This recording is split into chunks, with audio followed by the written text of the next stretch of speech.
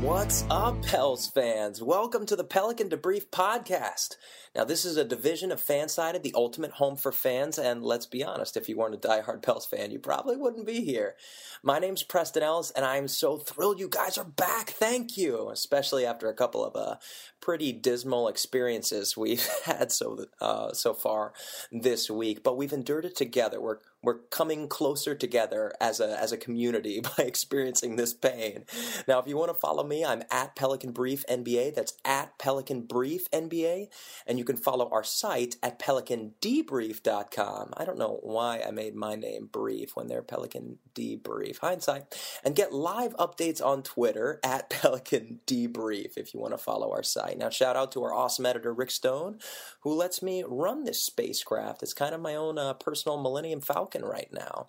Now, pleasantries aside, we've been talking too long already. We need to get to the topic at hand as much as we both hate it.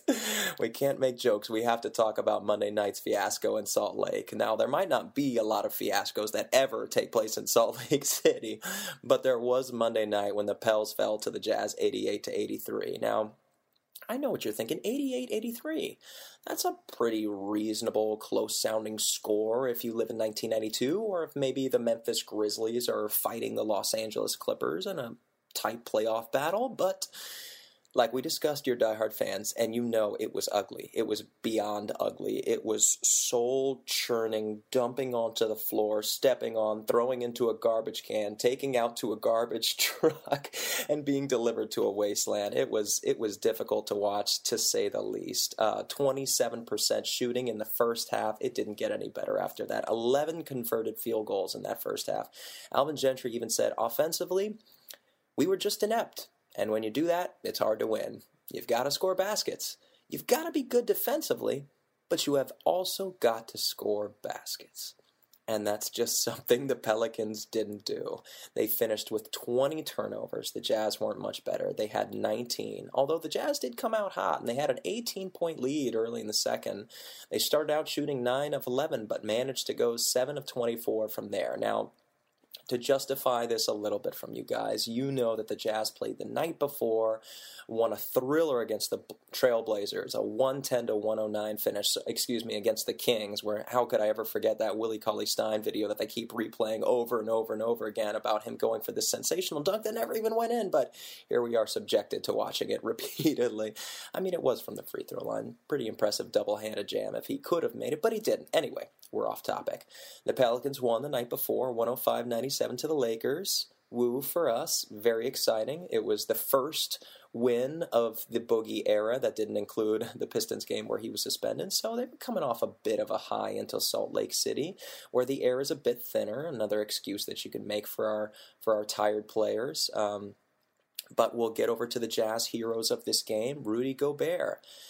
Their leader and commander yet again, the ever-confounding Rudy Gobert. I think he really relishes the opportunity to play Anthony Davis because he really frustrates him, and I thought that bringing Boogie into the equation might change things. He can't defend both of them, can he? But his length and size were such a problem, not only for the two of them, but for the rest of the team in general. I brought out a shot chart early on Twitter of all the attempts that the Pelicans had in the paint in the first half. And let's just say there were a lot of X's and no O's to speak of whatsoever. It was a very ugly shot chart all around. The Pelicans scored all of their points in the paint for the most part. I think they scored 30 in the paint and they gave up 34. So they were getting their points in there and they were giving them up in there as well. Most of their shots were going in from about 7 to 11 feet. Nothing from the three-point line. In fact, there was one confounding exchange where Dante Cunningham had 3 wide-open looks from the left corner. First one bricked it. Second one clanked right out, and third one, we were hoping for a miracle, but it was not going to come on Monday night. Now Hayward chipped in 23-7, and Joe Ingles, a popular free agent target that some of our reporters are talking about as somebody we could investigate adding to our wings. I just don't see us being able to afford him with only the mid-level exception being available if we re-sign Drew Holiday. I don't think $8 million is going to be enough to get him. He is up in years. He's around 30 years old, so nobody's going to be giving max money for him. So you never know. He put in 12 on 4, 5 from 3, absolutely killed us with a back-breaking steal of Jrue Holiday in the fourth and sealed that with a three-pointer. That was pretty much it for us. AD finished with a very respectable 20 points and 12 rebounds on 7 of 17 shooting, so not completely efficient, but still a respectable stat line, and Boogie put in 15 points and 8 rebounds, and the story has to be what didn't happen, and that was our contributors. Solomon Hill giving us nothing. Hollis Thompson was limited, I should say, by Alvin Gentry to 3 minutes in the first half. A lone bright spot for us. Yay, something to cheer about. I'm sure you've heard from all the news outlets about Jordan Crawford's 10-day contract and him entering the game for the first time since April 16th in 2014.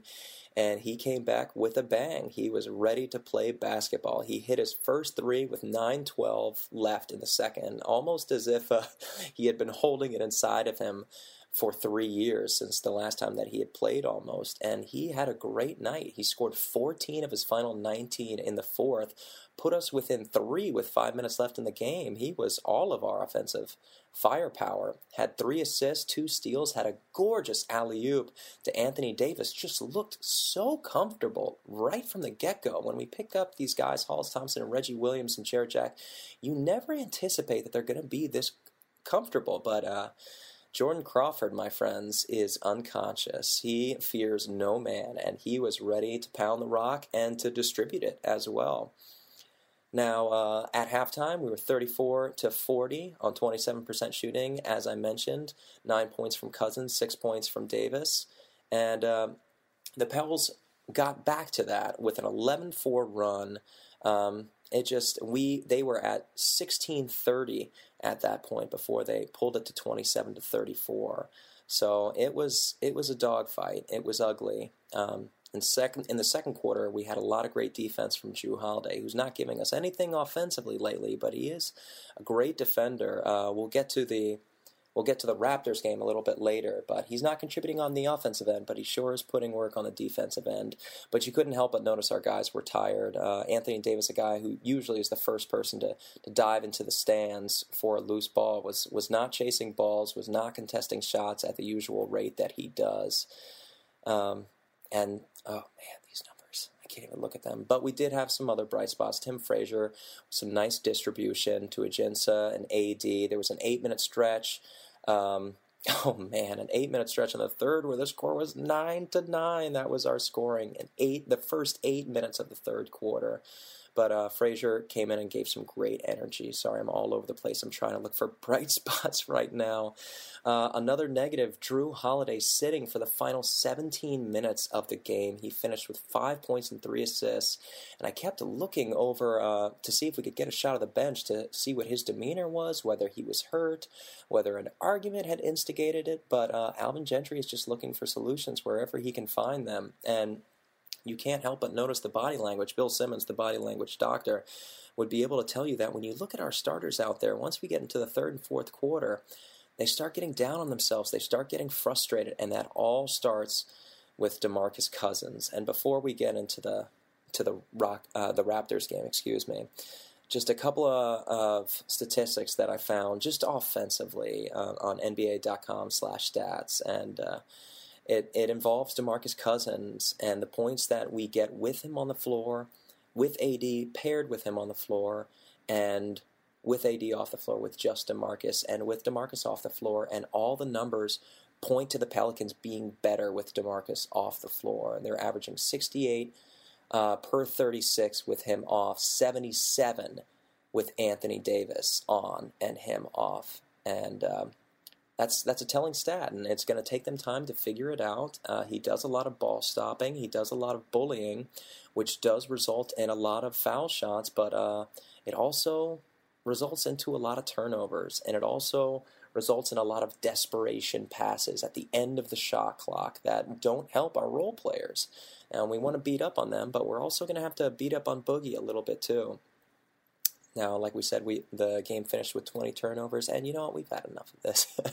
Let's move it right along to the Blazers game, which was last night. It was technically tonight as I'm recording this, but I was lucky enough to be at the game, and I learned a lot watching it, and I have to continue on the same stuff I was talking about the Jazz, and that's why I kind of wanted to catapult myself over here.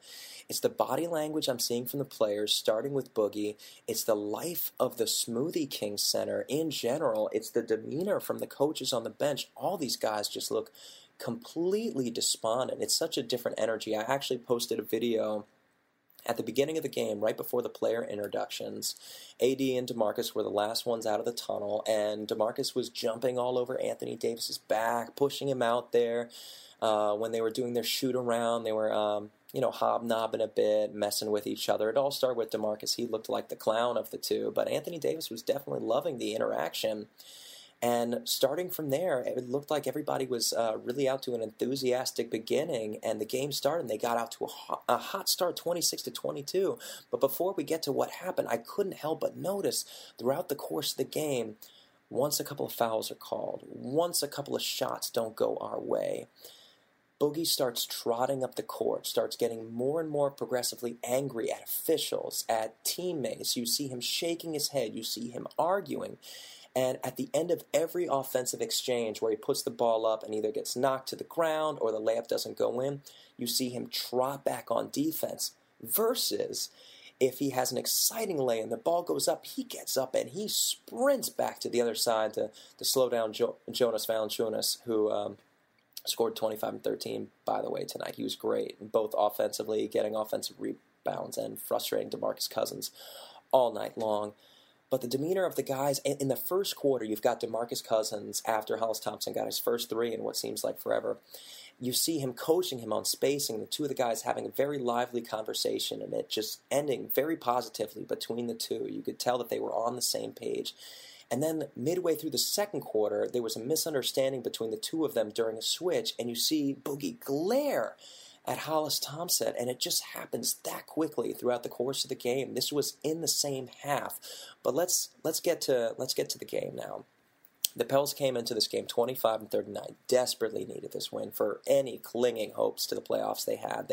They're 5 games back in the Nuggets. They've got the Kings, the Blazers, the Mavericks ahead of them. Who knows who else? The Raptors, 37 and 26, also fighting. They're holding on tightly to that 4th seed. In front of the Hawks. They're only a game and a half back of the Wizards, 2.5 of the Celtics. They've got the 8th best defense, and they came in and they showed it early on. Jonas was their hero, 25 and 13. The game ended when he collected an offensive rebound with the putback to go up by 10. Cousins was the hero for the Pelicans with 25 and 10 in 39 minutes. He also contributed 5 turnovers and 5 fouls, and Anthony Davis, our franchise, left at the end of the second quarter. Another frightening collision. It was just a few nights ago, not against the Lakers. It was against the Mavericks when David Lee pinned his finger against the backboard. I hope you fans remember that. And the same thing happened. He went to the locker room, got it taped, came back out, went back in, taped it again. Tonight he had a very scary fall when he went up for a beautiful pass, I would say, that Jrue Holiday threw up for him. A nice alley-oop between 2 defenders. Anthony Davis went up and got it, and Norman Powell made him pay for it. And he came down and it landed on the back of his head, and he contused his left wrist. He went to the locker room and he never came back out.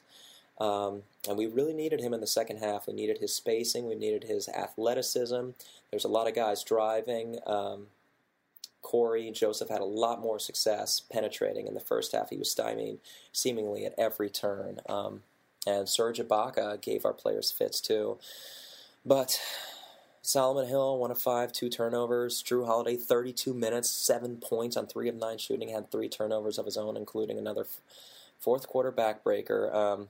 E'Twaun Moore and Jordan Crawford were our other bright spots, with 10 points for Crawford on 4 of 8, ultra efficient, 3 assists, very comfortable handling the ball, and E'Twaun Moore, 13 points on 6 of 11, and he had some nice plays himself, some nice drives, some nice scoops and scores, and even drained a three-pointer. He was 1 of 3, I believe, on the night.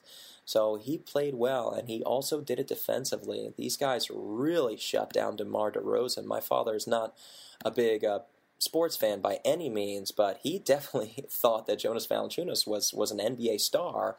And when I pointed to him DeMar DeRozan, he said he thought he had just entered the game. He got 14 points on the night, 6 assists on 5 of 15 shooting. Drew Holiday did a great job on him. Solomon Hill did a great job on him.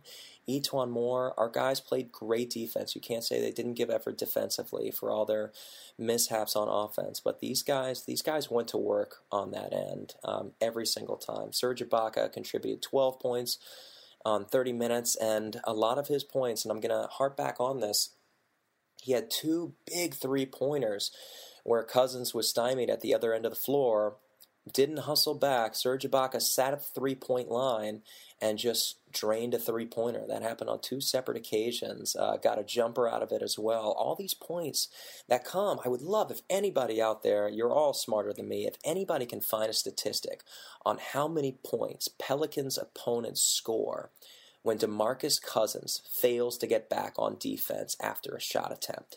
If somebody can find that out and tweet me at Pelican Brief NBA, I would be in your debt, because I've been wrangling my mind over it all night watching the game tonight, as frustrated as I was getting. And watching the Jazz game, watching the Lakers game, it's got to be costing us games. With the 5-point game that we suffered to the Jazz, and the game tonight, the 7-point loss that we had to Toronto, it's got to be affecting our games, or at least, broadening the gap in the fourth quarter. If the game could come down to a three-pointer, if the game could come down to maybe one possession, these things matter. And Scott Kushner on Twitter reported that he looked exhausted. I wasn't sitting in front of a television. I was lucky enough to be able to watch the game in person, and I didn't see fatigue. I saw plenty of fatigue when he was jogging back up the court after an offensive possession.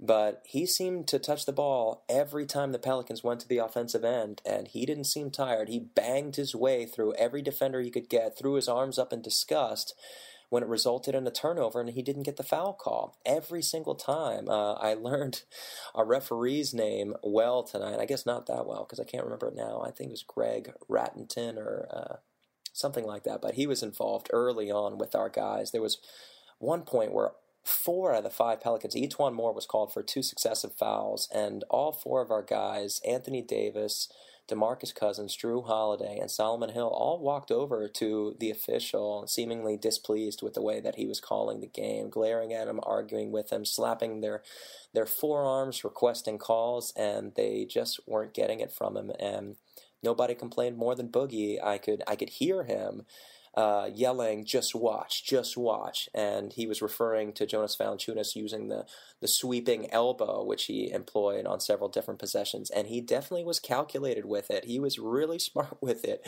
You can't fault the guy. He knew he was getting into Boogie's head. You knew he was frustrating him. And even though Boogie was still putting up the points, still getting the ball, still getting the rebound, still working really hard offensively, you could see the effect, the toll it was taking on him.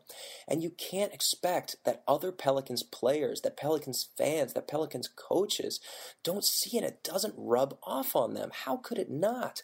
You could feel the energy in the Smoothie King Center, everybody clapping their hands. Come on, Boogie, get back on defense, get your head back in the game. Now, I know a lot of people, Scott Kushner and Rick Stone and some of the other people that we follow on Twitter are arguing that he's exhausted, and it's certainly possible.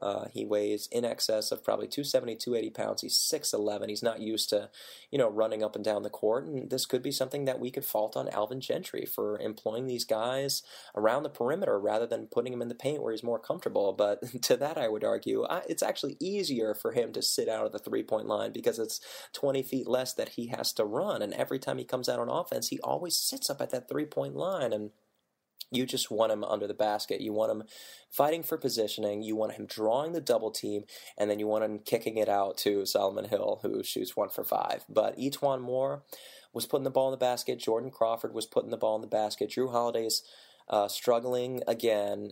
He goes through his ebbs and flows, but you have to trust that he's going to come through, because if he is somebody that we're going to sign to this lucrative max extension, we have to know. We have to know.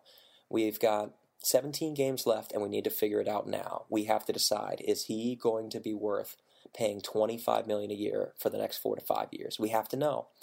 And so Boogie's got to pass the ball, and if he doesn't want to pass it to the Hollis Thompsons of the world, the Reggie Williams of the world, and newly acquired Wayne Seldons of the world, then he's got to find somebody he is willing to pass it to, because those double teams and even triple teams that he was drawing in the second half without Anthony Davis present were just resulting in blocks and turnovers, and it really crippled our team offensively, especially with how well Jordan Crawford is playing lately. You could hear oohs and ahs from the crowd as his jumper seemingly didn't even touch the net. It went so cleanly through the rim that you would have thought they forgot to put one on it. It was really beautiful, and I hope he keeps shooting the way that he is and playing the way he is, because it really is nice to see a shooter playing for the New Orleans Pelicans again. I can't imagine the last time that we had one as proficient this early on to acquiring him, especially mid-season. It's really been something to see.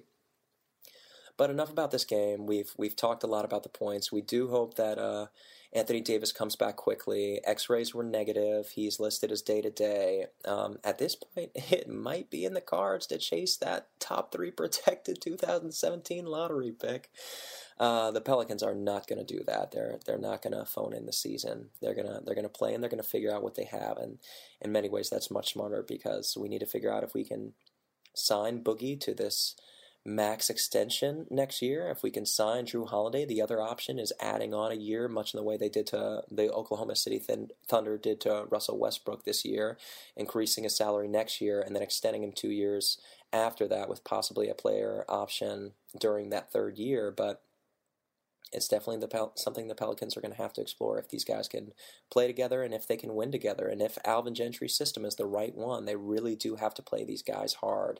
They can't go for that draft pick, because that's not going to teach us anything. And we're going to go into next season asking ourselves all the same questions. But with that, we have taken a dive much more deeply into sadness than I was planning on. So Saturday night, we will be facing the Charlotte Bobcats. They're led by Steve Clifford. They're 28-35, and they're much in the same position. They're 3 games back of the 8th seed. A little bit more manageable than our deficit. I think it's safe to say we'd be at 6 games by now if the Nuggets manage to win their next game. They're led by Kemba Walker with 23 points and 6 assists. He's having another terrific all-star worthy season. Nicholas Batum with 15 points and 7 rebounds. They're 9th in defensive rating, so they're going to give us all the same problems that we had against the Utah Jazz and the Toronto Raptors. So get ready for another dismal slugfest. Hopefully we'll get AD back, and hopefully he'll be the difference to get this one. Now, something unrelated that I want you guys to pay attention to. We've all been taking a dive into free agency options and trade options with the season seemingly coming to an end. And we've all been looking at teams that are, at that cap rate where they're either so high above the cap that it doesn't even matter if they're a contender they need to get out of, paying the tax. Or we've got teams like the Orlando Magic, like the Charlotte Hornets, like the Portland Trail Blazers, who are already at the tax for 2017, who don't necessarily want to pay it. And this is an up-close and personal view of one of those teams. The Charlotte Bobcats will definitely... Oh, wait, they are the Hornets now. Oh, my God, what have I been saying? I've been going on about this for 3 minutes. Well, this is definitely your source for fan news, not necessarily professional news. You are getting at the Pelican Debrief right now. It is the Hornets. They did change their name last year. Slap my face twice for me. But anyway, like I was saying, they're going to need to cut salary next year. And with the addition of Miles Plumlee, they're definitely already at that threshold. And some names that they might look to part with. Nicholas Batum is making $23 to $24 million a year through the life of 2020. He gave his team a discount, but he's still signed a 5-year, $125 million deal, so he is still getting paid. And I'm not sure they're going to want to pay that much to a 15-7 guy who plays pretty good defense, but is not a ball stop. I would not say he's on a Bruce Bowen, Tony Allen level, but he can play different positions on the wing. He can power forward you. He can small forward, and in some lineups, if you want to go a bit bigger, he can even give you a couple minutes at shooting guard. He is versatile, and he can score the basketball. He has a history of doing so. He also has an injury history, but anyway, he's one casualty that could come as a result of this. Another one is Jeremy Lamb, who's scheduled to make $7 million for the next 2 years. I think 14.5 with 2 years left, and the other one that will come in my article that will be, I'm talking about some of the people that the Pelicans might be targeting this offseason, as they don't have a lot of cap flexibility if they re-sign Jrue Holiday. One person that they could target is Michael Kidd-Gilchrist. He's making $13 million a year. He has 3 years left on his contract after this one. He's a great defensive player, doesn't need the ball in his hands. He's great at finishing around the rim and inside 12 feet. He shoots 60%, but he's not a jump shooter. He will not help in that realm. We've got plenty of guys who can't shoot already, but this is just something to explore, so something to keep your eye on.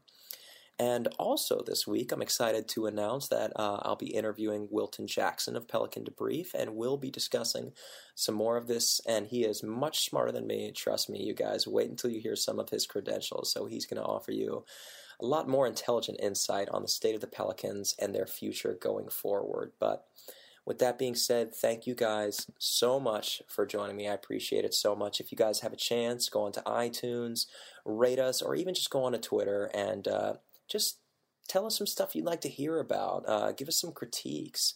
My name is Preston Ellis again. I'm at Pelican Brief NBA, and you can follow our site at Pelican Debrief, and visit our website at pelicandebrief.com. We'll have our grades up later tonight. Rick Stone's hard at work on that. And thank you guys for visiting us, and we'll talk to you again in just 2 days. Good night, you guys.